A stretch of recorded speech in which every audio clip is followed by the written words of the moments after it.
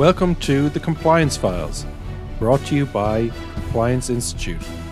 The Compliance Files is a unique podcast series giving you access to industry insights and key perspectives on how the evolving regulatory landscape is driving change, bringing challenge and opportunity for compliance professionals everywhere.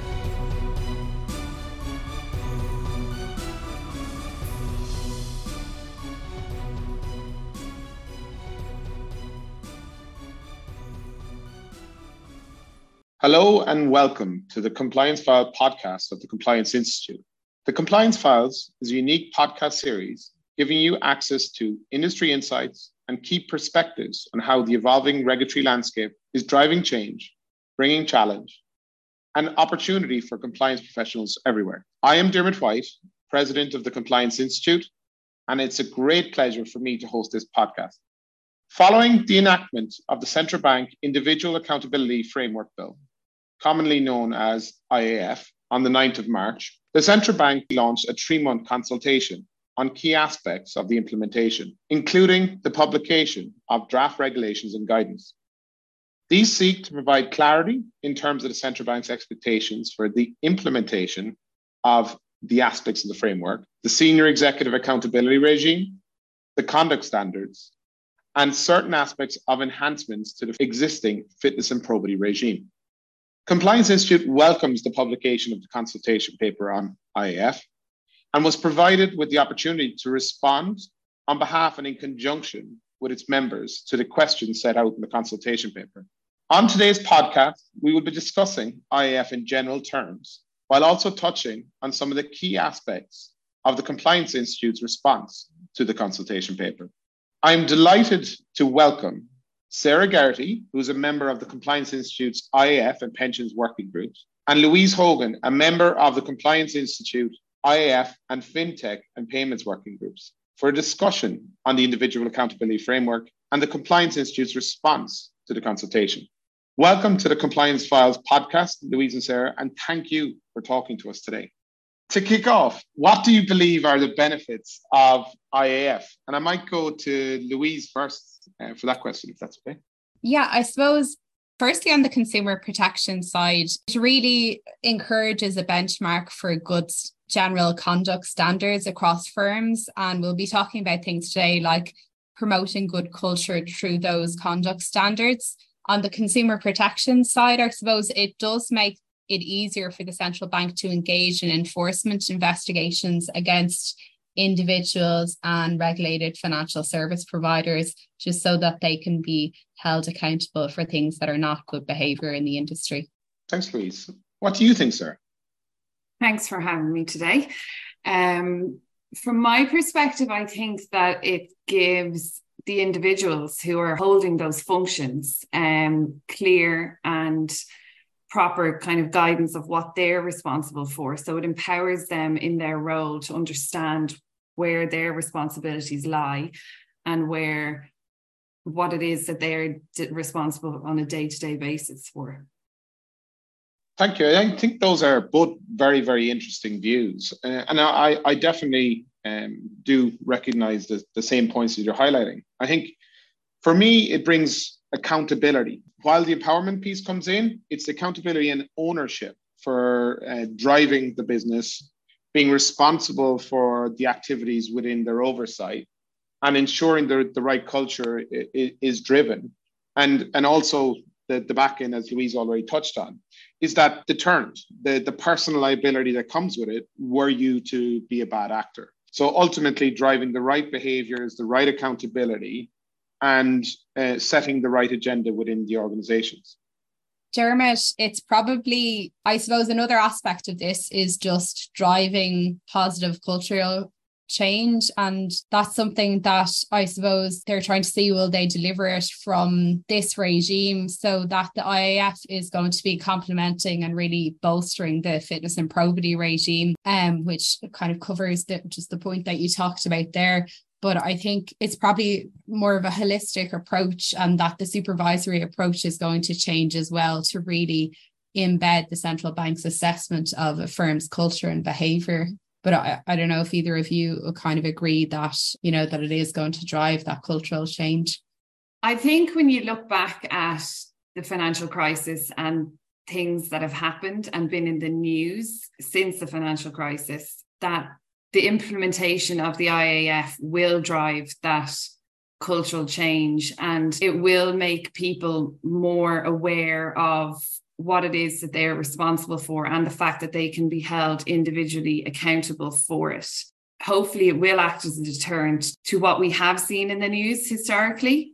And I think that it's welcome now on a go-forward basis that people can be held individually accountable, and it can build back that trust from the general public in the financial industry, which has been eroded over time, I would say. I would tend to agree. I would hope that the IAF would deliver positive cultural change. As Sarah's kind of touched on, financial crisis, we've seen challenges. We've seen it across a range of different sectors where the outcomes for the consumer hasn't always been to the front end of the agenda. I think that the positives that come with it, it's a kind of clear, accountable structure at the top end of the organization, at board level, the senior executive team. I do think with it, it is going to have to be supported across the business as a whole, right? The individuals at the top end can't do that alone. Yes, the ones, they are on the hook when they're occupying those PCF functions with the prescribed responsibilities. But with any kind of cultural change, it does need to cascade down through the organization. You need to empower individuals to speak up and flag issues as they see them. And that's probably the biggest piece for me when I look at it, is if you're a PCF, your responsibility doesn't just sit within your own cohort. You're responsible for the firm. So if you're aware of something that isn't, shall we say, being performed or people acting in a regulatory compliant fashion, it isn't good enough anymore to sit back and do nothing. We have to have a voice. Those parties occupying those roles have to stand up and be heard and flag those issues to ensure that the behavior is adjusted and the right and appropriate arrangements are embedded within the organization. So it's all those, it's not just a one size fits all. There's lots of different pieces that will drive the positive cultural change. But I think the IAF with the conduct standards is definitely a big step forward, and it should be welcomed across the industry, I think. So what do we think maybe are the kind of steps that firms should be taking now in terms of getting ready and trying to ensure this is effectively embedded within our organizations as an industry? Maybe I'll take that one first. I suppose at the outset, it's to not underestimate this. Like, it does really need a full implementation plan that's going to allow you to assess your resources, the timing, the stakeholder requirements that you need, and then kind of socializing those changes, getting clarity on your reporting lines, and leaving room for, I suppose, a bit of debate there in making sure that everybody knows what their responsibilities are, kind of agrees to them, and that they are consistent across things that they might have been informed in their employment contract or say in terms of reference of different committees that they're sitting on. Yeah, I agree, Louise. I think it's very important that you have a cross-company approach to this. I don't think it should sit with one individual section of the company, i.e. compliance officers. I think compliance officers obviously have the obligation and the responsibility to interpret the guidelines and interpret the regs, the draft regs as they sit right now, and to inform the business on what is required. But I do think that it needs buy-in from HR, COSEC, senior management sponsorship of this, because as we talked about a few moments ago, cultural change is part of this. And we always talk about the tone from the top as compliance officers. So that is required to have senior management buy-in to understand who's in scope and who's out of scope. So kind of refining, if you take your registers as they are for fitness and probity at the moment for your CFs, making sure that they're actually all proper CFs and they're defined correctly. I think that's a very important point. And to make sure that those individuals who are in those CF roles, be they junior CFs or more kind of senior CFs that have been in the industry for years, that they understand the impact of this for them, and that they are brought along that journey, because I do think that it is a change for them from signing a fitness and probity declaration on an annual basis to signing something that says that they're complying with conduct standards. So bringing them from an early stage along that journey is very important. And then for the PCFs, again, bringing them along that journey and making sure that they're comfortable that with their inherent responsibilities, but also with the prescribed responsibilities that have signed to them. So I think there's a very important discussion to be had at an individual level with those PCFs. And in terms of making sure having individualized training for those cohorts of individuals is very important also. So there's an awful lot of steps that need to happen before we even get to the implementation date of the 31st of December for the first part of it. As Louise said, don't underestimate the work that has to be done. Again, I'd like to echo both of your comments. I don't see it as solely a compliance responsibility. I think first and foremost, it's an organizational responsibility, which needs sponsorship at the highest levels. To the point is, I don't think it can be looked on an individual basis alone. Individual basis, yes, will need to be considered because everybody will need to understand what their statements of responsibilities are. As Sarah's pointed out, the prescribed responsibilities, the inherent responsibilities.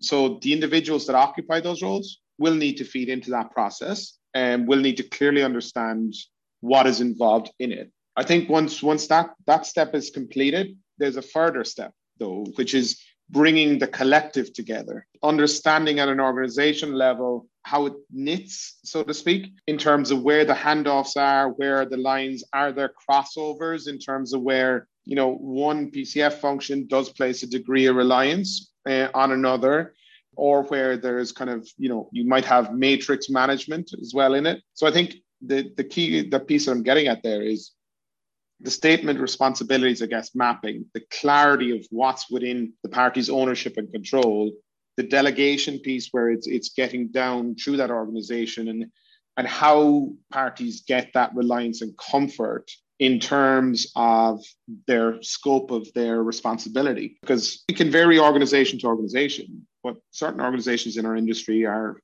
shall we say, very significant in scale with significant numbers of employees. And it's what is your chain that allows you to exercise that oversight. So again, to echo both Sarah and Louise's points, a significant workload is required, and it definitely shouldn't be underestimated. And if there are any firms that haven't begun that exercise, it really does need to be hitting into gear now to drive it into force and ready to comply with the deadlines that have been mentioned by the CBI. I might take just a follow on from that. And again, back to, maybe I'll go to Sarah this time. What challenges do you anticipate as part of embedding this? And what are the challenges that come with the IAF implementation? So one of the challenges, and I mentioned it before, is the level of understanding that the CFs would have of what their roles and responsibilities are, and just to make sure that they're fully informed of what changes this might bring for them. Another challenge that I see perhaps is in the mapping of the prescribed responsibilities for individual PCFs. I know that we're all aware that the central bank, whenever you're going for PCF approval, one of the biggest things is time commitment and other responsibilities that individuals have. So when we're mapping out the prescribed responsibilities for individuals, it's looking at those ones that have been set out by the central bank in the draft guidelines and making sure that they don't all sit with one person. And having done it for my firm, it seems that there are multiple responsibilities that sit with one individual, which can kind of be counterproductive to what is trying to be achieved. So I think that that's a challenge that may face firms. Louise, anything you'd like to add?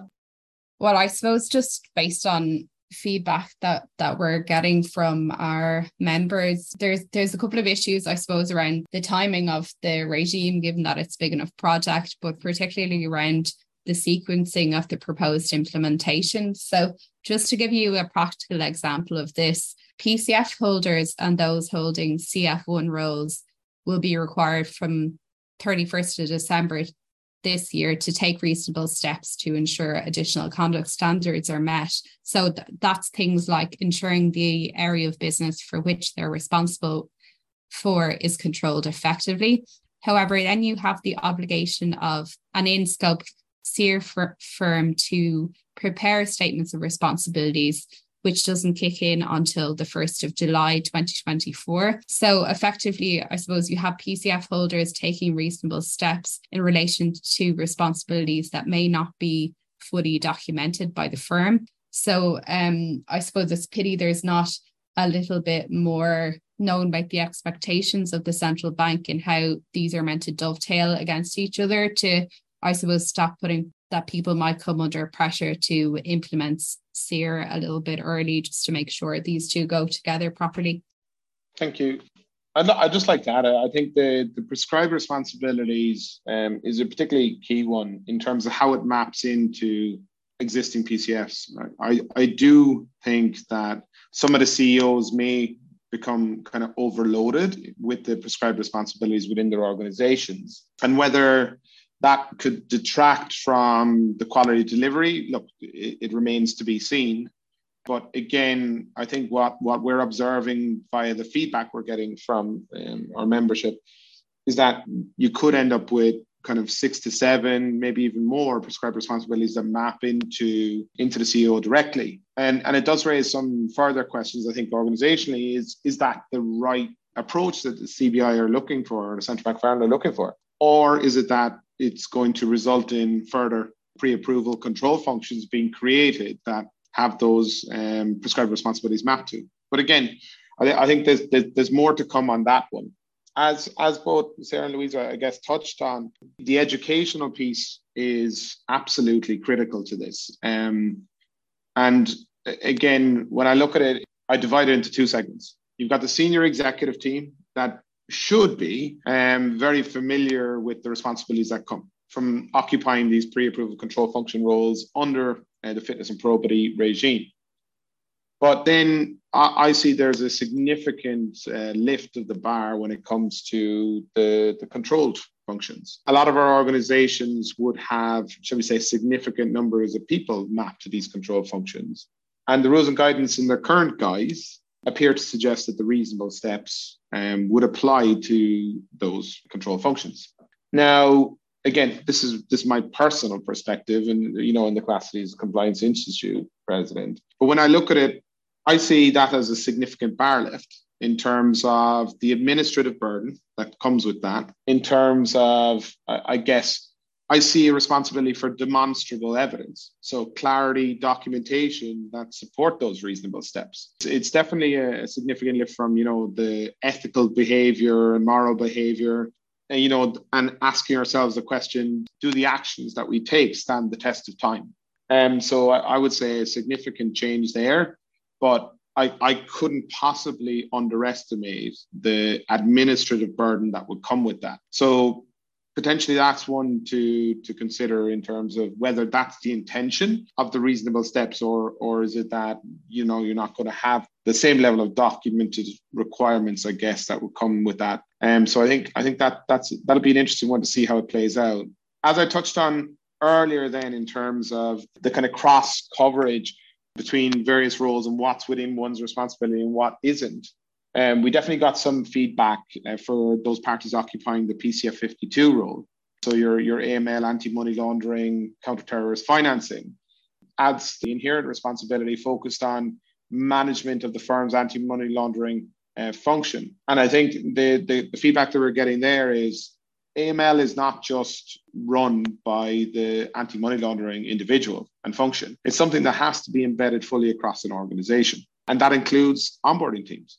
Those are the parties that generally would complete the customer due diligence check, the enhanced due diligence checks as you're onboarding the client. And a lot of those don't directly report into, your head of anti-money laundering and counter-terrorist financing. So the pieces there is the clarity as to what the expectations are, what is within the scope of the role and responsibility of the individuals that are there. But look, again, I think a lot of this will play its way out over time. But I think it's key to understand the organizations that these rules are going to apply to from a regulatory side. It isn't a one-size-fits-all approach, and it's important that you're going to get variant implementation approaches across different entities. So on that then, taking your last point in relation to the implementation and the operation of the IAF across industries, do you think the IAF, the way it's articulated right now, is applied as a standard across all of the industries, or do you think that there's some industries or some sectors that have been missed? I think that you're going to have differing approaches to implementation based on the product offerings that they'll have within scope.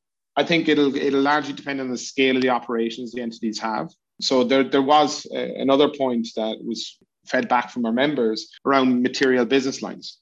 There wasn't shall we say, there is a PCF function associated with that ahead of a material business line. I think there's a lot of ambiguity or lack of understanding in the industry as to what that actually means. Some of the feedback we're getting was that, does that bring in your global regional oversight of a material product line or business line? Or is it intended to mean the head of a material business line for the reasons of, revenue, client numbers, etc., within the organization itself? But to go back to your question, I think you're going to get varying approaches to implementation.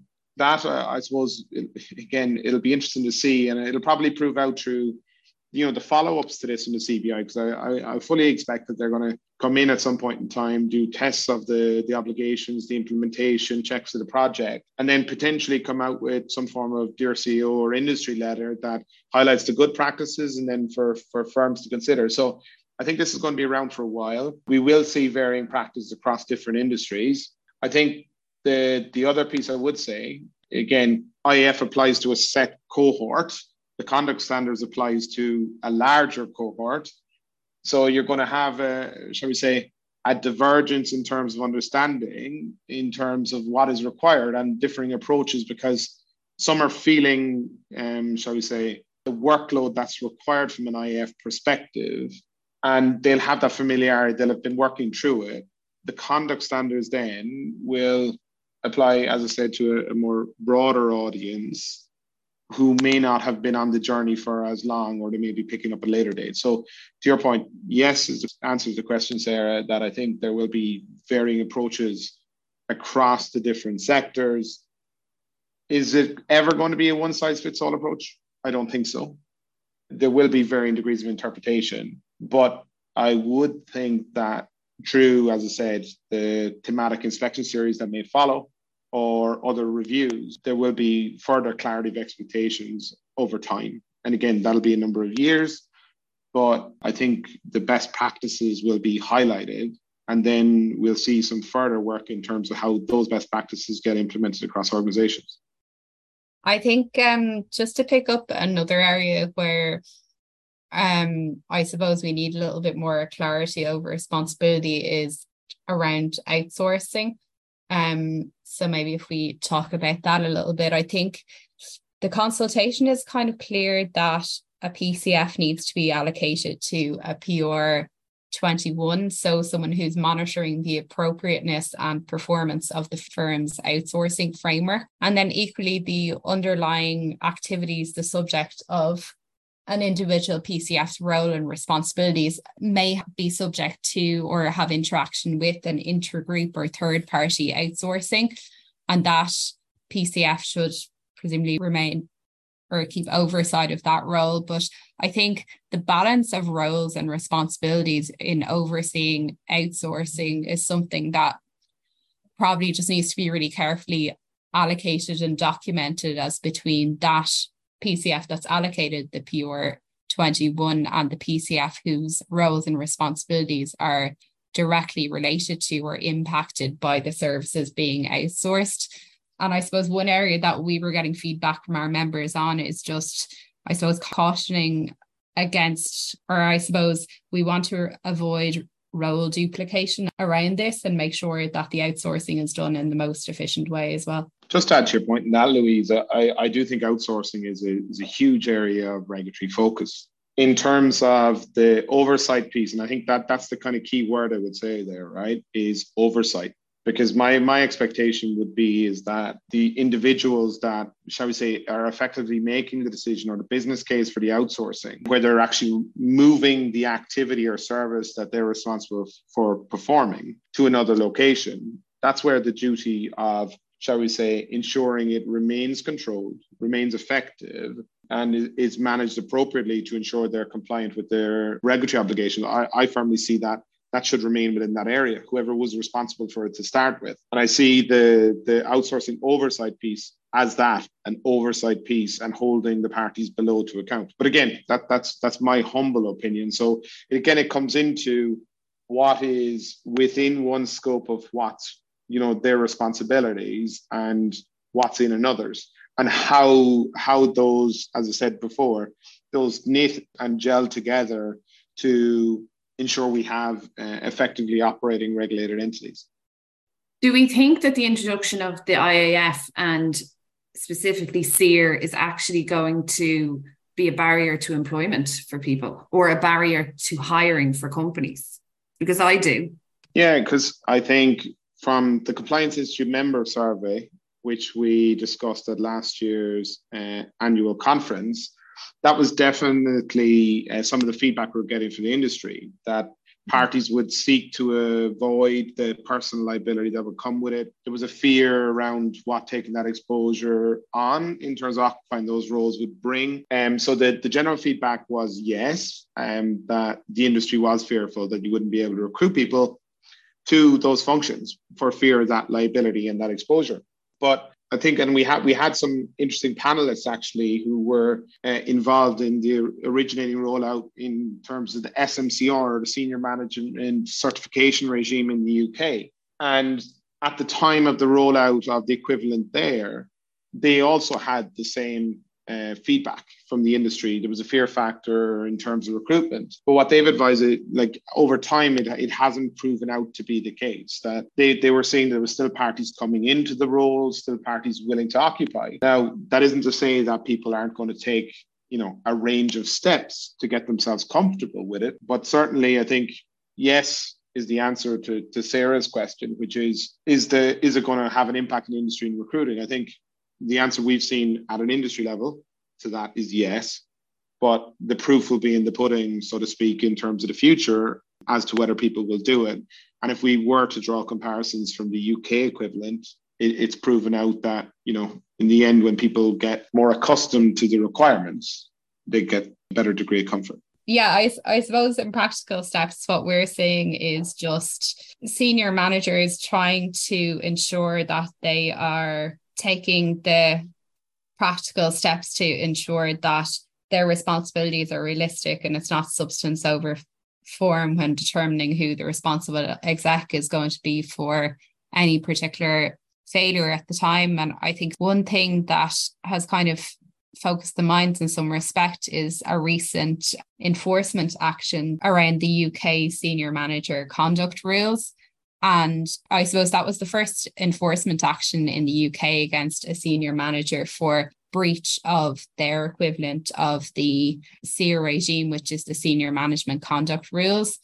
And I think what that really showed expectations around outsourcing arrangements in particular, and the kind of interrogation that you would need to be doing of management information you're given and what oversight really means. So there's a lot of practical lessons from that case that kind of have a read across to the Irish regime that PCFs should be familiarising themselves with. So taking your point there, Louise, and I might put a question to Sarah now. Sarah, if you're occupying one of these roles, what's the advice that you might give? And we might go around the room on this one. What's the advice you might give to somebody that is either in an existing pre-approval control function role with the introduction of SEER-IAF? What would you do? What steps would you take? What would you expect to see? From my perspective, I am a PCF holder. So what I would be hoping to see would be that I have clarity on exactly what is expected of me per the roles and responsibilities, obviously, that my contract is amended to reflect those roles and responsibilities, and that it's I could be individually accountable for that, to understand where the decision making is expected of me, and then of who I can delegate that decision making to, and what oversight I'm required to have of them. And just in general terms, from a company perspective, understanding where decisions are made in general and what the reliances are on different committees. So yeah, just to understand where and what protections I have as an employee of the company from a liability perspective. Am I covered under the current insurance of the company, or is it required that that's extended? So that's what I would like to see. I suppose the arrangements around how you would delegate, Sarah, as well would be important, just to make sure that they're documented, and that you know that you've got a responsible person and you're going to be able to get that adequate management information as well passed up to you. Yeah, and to take that information point, I think it's one, the information that's available to you while you're employed by that organization, right? And to ensure you can meet your responsibilities, you need to be getting it from whatever forum you need to get it from. But secondly, I guess, is if you are to leave an organization, because, you know, there is the degree of loyalty. Some people will stay with organizations for many, many, many years. But, you know, if other opportunities open up, people may move. And the piece there is, if something was to arise at a later stage for that organization, and you were involved as one of those senior managers, what access do you have to the information in the event you're named to defend your position? Because the records are the records of the entity. And this very much did come up on, again, our conference. There was a good question came up on that last year. And similarly, it was a question that was put to one of the regulators when we had the opportunity at a CPD event early last year, as to what access would reasonably be available to a former employee of an organization in terms of, you know, allowing them to recollect the specific event that would occur. And in the event that they were, shall we say, as part of their reasonable steps, required to make a decision. What access do they have after the fact, once they've left an organization, to be able to go back to their original records? Now, I have heard some views in terms of broader industry that obviously you can't have specific records, but you can have contemporaneous records, if I'm not mistaken, in terms of just pointing to a specific date where you may have made a particular decision. So that in the event you have some form of recollection yourself, but it shouldn't be business specific. But that's something I think that does need to play its way out. Additionally, then I just want to go back to one point that Sarah mentioned in terms of committees, in terms of what your responsibilities are. I do find just at an industry, sometimes this gets lost. Like, everybody knows what their prescribed responsibilities are, right? In terms of their specific function, their specific role. But if you're a committee member, your responsibility is much broader than just your specific prescribed responsibilities for your role. You're a member of that committee. You have a responsibility to challenge on any of the information that comes across. If you want more information, you have a responsibility to challenge on that. So to that point, if the information has been shared with you, in my personal opinion, you're deemed to have read it if you've got it. So you need to have read it. You need to have understood it. You need to have challenged on it to get you comfortable with that. So in terms of that committee piece, it's broader than just you bringing your AML hat, your client asset hat, your compliance hat to it. It's looking at organizationally within that particular committee structure. And this is how I feel about it. I'm interested in Sarah and Louise's views. Would you feel similar or share similar views that when you're a member of a committee, you are part of that collective decision-making structure? So you need to be comfortable with where you land. And you need to be able to have that demonstrable evidence of that challenge. Yeah, I think challenge is probably the key part about it. And what's clear from the regime, and I suppose that the central bank's expectations over the past couple of years on culture and around fitness and probity, is that it's not enough to have the responsibility. What's really important is that you have that element of scrutiny and that you're effectively challenging decisions that are being made. I agree. I think that it is important that is evidenced. But I would challenge that, or I would query whether we think that, or on your personal opinions on this as role holders or consultants, that whether you think that this is going to create additional work for individuals who are in those roles, or whether it will create more, for want of a better phrase, talking for the sake of talking at these committees where they are, so it is minuted that there was a challenge, whether it be effective or not. I suppose at the start of these regimes, as Diarmuid was saying with the UK, there always is a tendency just to kind of make sure that you are seen to be doing what you're meant to be doing rather than just doing it in the course of the business. And I think what the central bank will really be focusing on is the substance over the form. It shouldn't be that it's adding work here. It should just be that you have good governance in the business and you are continuing to do that, but it's now being documented so that responsibilities are known and that there is accountability. Yeah, so we'll see what happens when it's introduced. Maybe at the start, that's what will happen, but as people get more comfortable with it, hopefully it won't. Yeah, and to your point, and I think you're 100% right to ask the question, I don't think it should be challenged for the sake of challenge sake. It should be substantive. It should add value to the collective and to the organization. But again, to Louise's point, I think at the start we may see degree of it just to ensure that it's visible that individuals are participating. But I think over time it'll balance itself out. But I think it's a exceptionally good point. The bigger piece that I see though is and again, it depends on which organization you're in, right? The size of decks that are going into various committee forums and board forums now, and again, maybe we don't want to touch this topic, right? But the size of those, which sometimes can go into the hundreds, right?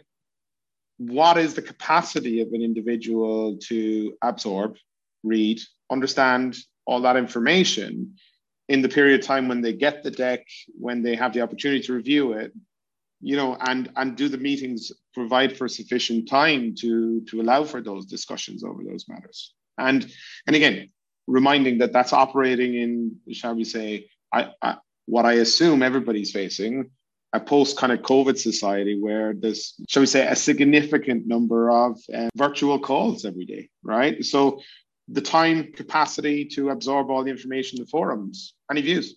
I think when you think about good management information and passing those things up, there sometimes is a tendency just to put everything in for, take a conservative approach and ensure that you're covering everything off. But I think the more important question is it useful, and is there a use to passing it up, and is this going to assist the decision that's going to be made? And is it something that if you hadn't shared it, the person making the decision would have liked to know that information? Yeah, look, I think that the size of packs at any committee level, where you have to give papers in advance, has always been a bugbear, and is always, I think, for every board, there is comments made about the size of the packs. And to Louise's point, everything does have to be, and I agree, everything has to be effective and important, and it's what they need to see. But I do think that there is a risk that the packs may just stay the same, and may just be as voluminous as they have been, in order to, and I think that perhaps it might be the case that INEDs and NEDs want it that way, if they are, as they're captured by IAF and SEER. And I do think that it is a challenge, though, to assimilate the information. If they're given a pack that's hundreds of pages long, how effective is that? How effective is it to read that and then to provide that challenge? But I don't think that with the introduction of the IAF, that's new. I think that that's always existed. Where I would see it being an issue is where you have an individual who is a PCF who has multiple prescribed responsibilities assigned to them, and that's creating more of a risk, where the expectation is, per the prescribed responsibilities, that they're responsible for the oversight of multiple different areas of the business where these decisions may have to happen. So I think that that's probably more of the issue and where the risk lies. I don't think that board papers increasing in size or committee papers increasing in size. I think that that's always existed. It's just about refinement over time, which is a constant conversation that happens with the COSEC and whoever the committee secretary is. Should it change though? With the introduction of these prescribed, accountable, personally liable individuals that are being empowered to do these roles with prescribed responsibilities, that the regulator said it at a board committee level, those parties are supposed to own. Surely it should have some form of dynamic change that, yes, there's obviously obligations to ensure adequate information comes to those forums. But if those parties are on the hook, surely they should be bringing the key messages to ensure that there isn't that information overload and the accountability embeds where it should with the individuals that are occupying these roles. Any thoughts? Yeah, I do think there is an opportunity for refinement of the information that's coming to them. I do think that with the prescribed responsibilities, there is an opportunity to, and with under SEER, if you have your management responsibility maps and you're talking about the business as a whole and looking where key decisions are made, it gives an opportunity to refine the terms of reference of those committees and what needs to go to them and what needs to be presented. So yeah, I would agree. It probably is an opportunity for refinement of papers and of information. So that's another positive coming out of IAF and SEER, right? Just a different twist and a different take. You heard it here today, folks, right? So organizations can have a look at that and see how they can refine down the voluminous papers that go to the various forums. But look, to conclude, what do you think are the kind of, I suppose, the biggest benefits of this regime, both to the industry, to the customer, to the regulator, whatever angle you want to come at it? What do you think are the biggest benefits? I think it's probably, we've talked about what a big project it is and, the timing to get that project done. But I think it's probably an opportunity to think about the governance in your own firm and making sure that that is very well thought out so that if you do have a central bank inspection, I suppose, where you are with your various responsibilities and that you've got the reporting lines are definitely not outdated and they're very clear. And then I suppose the deterrent point on the consumer side is very important. Sarah? Yeah, I just think I think that it's a positive step forward for the industry. I do think that if it is implemented right in firms and it is overseen correctly by our regulator and there is that open discussion between the industry and the regulator on this topic, it can be seen as a very positive thing from a public perception as well, that we are trying to make positive strides in the industry to give people the confidence back. Yeah, and I'd just like to echo your comments. I think it should, or I would hope it gives the confidence back in the financial service sector. I still don't see it as, the ultimate solution. I think the Consumer Protection Code, the central bank are working on that review. I think that's particularly key.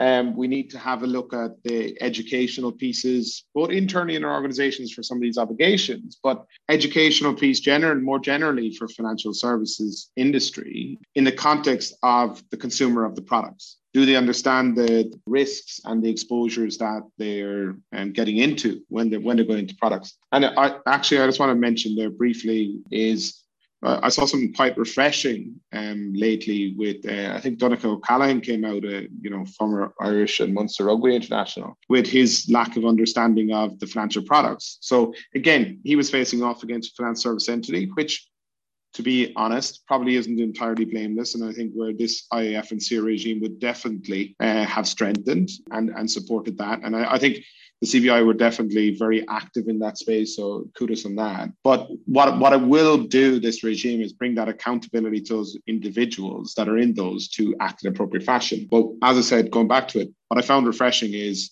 he acknowledged his own lack of understanding of the financial service product. So I think there's the educational piece for the consumer of the products to ensure they know what they're getting into.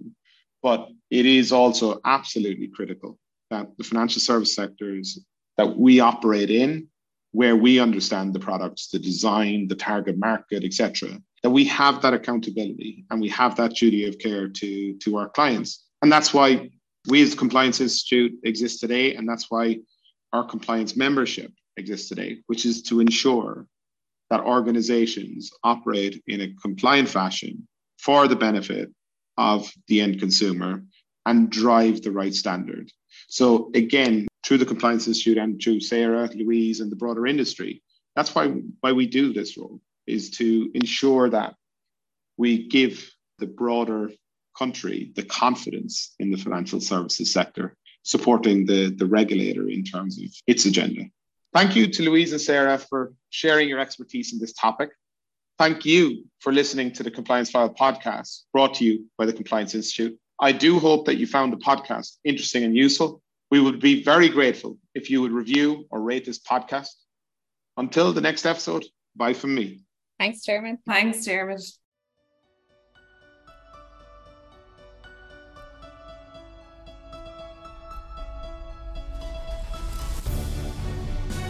Thank you for listening to this episode of The Compliance Files. Make sure you subscribe to the podcast on whatever platform you are listening to ensure you don't miss out on future episodes.